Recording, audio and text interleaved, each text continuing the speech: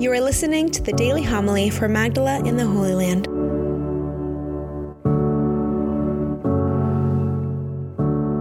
Great crowds were traveling with Jesus, and he turned and addressed them. If anyone comes to me without hating his father and mother, wife and children, brothers and sisters, and even his own life, he cannot be my disciple. Whoever does not carry his own cross and come after me cannot be my disciple.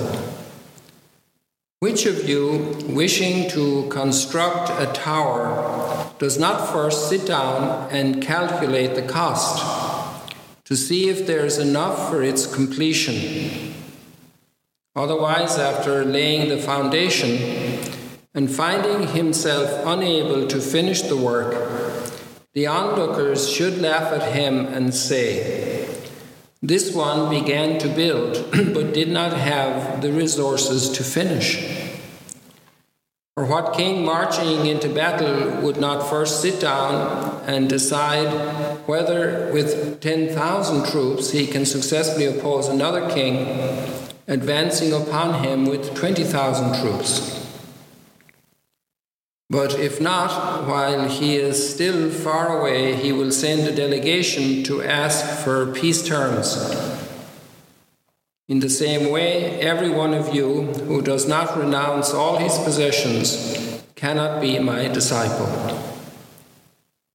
The Gospel of the Lord. Praise to you, Lord Jesus Christ.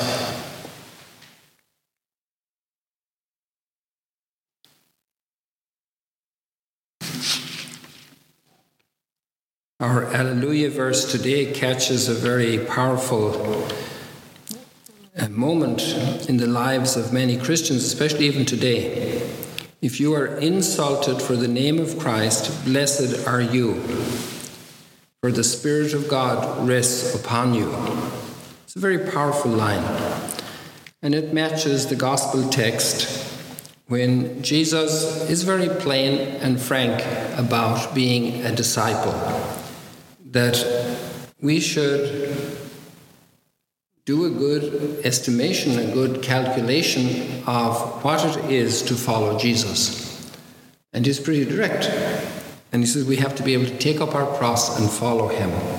It's interesting about the Christian proposal, Christ's proposal, which has drawn so many millions and billions after him, is take up your cross and follow me.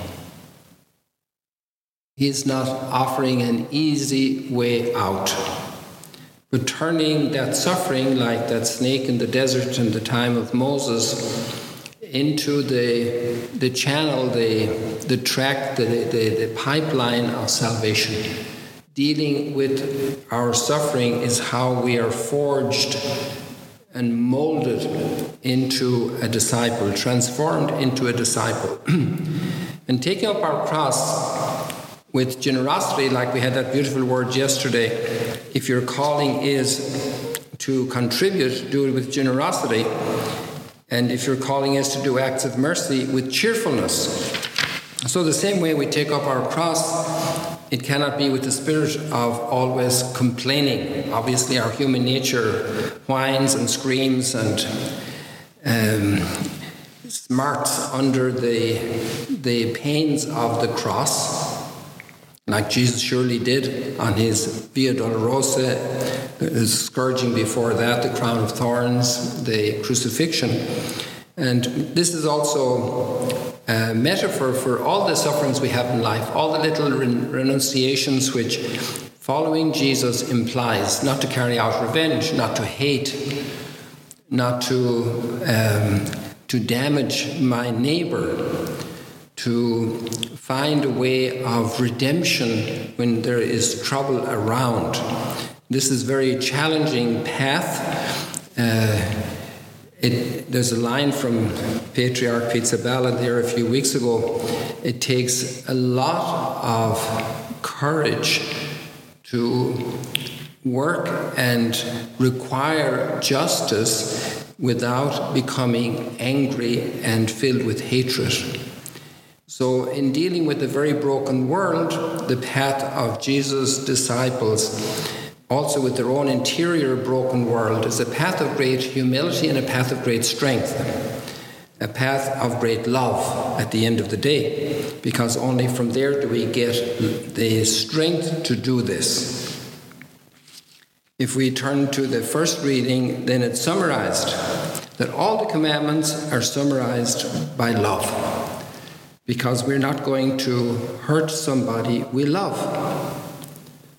Then all of the commandments which are telling us do not steal, do not kill, do not covet, all of these, do not lie, do not cheat, all of these are obviously completely out of the question for somebody who loves another. They're not going, a person who loves another person won't steal from them, won't lie to them, won't covet from them, won't kill them. And this is a very big challenge, and we need this witness more than ever today. We leave it like that. Let these words turn our hearts toward a greater openness to God's call in our lives. And if we feel weak in front of this call and its demands, then that's why we're here together praying, to ask God for the strength to be true disciples, to receive the grace and live a transformed life.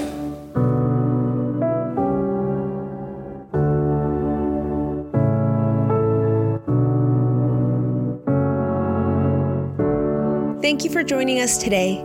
If you want to learn more about Magdala, follow us on YouTube and on Facebook.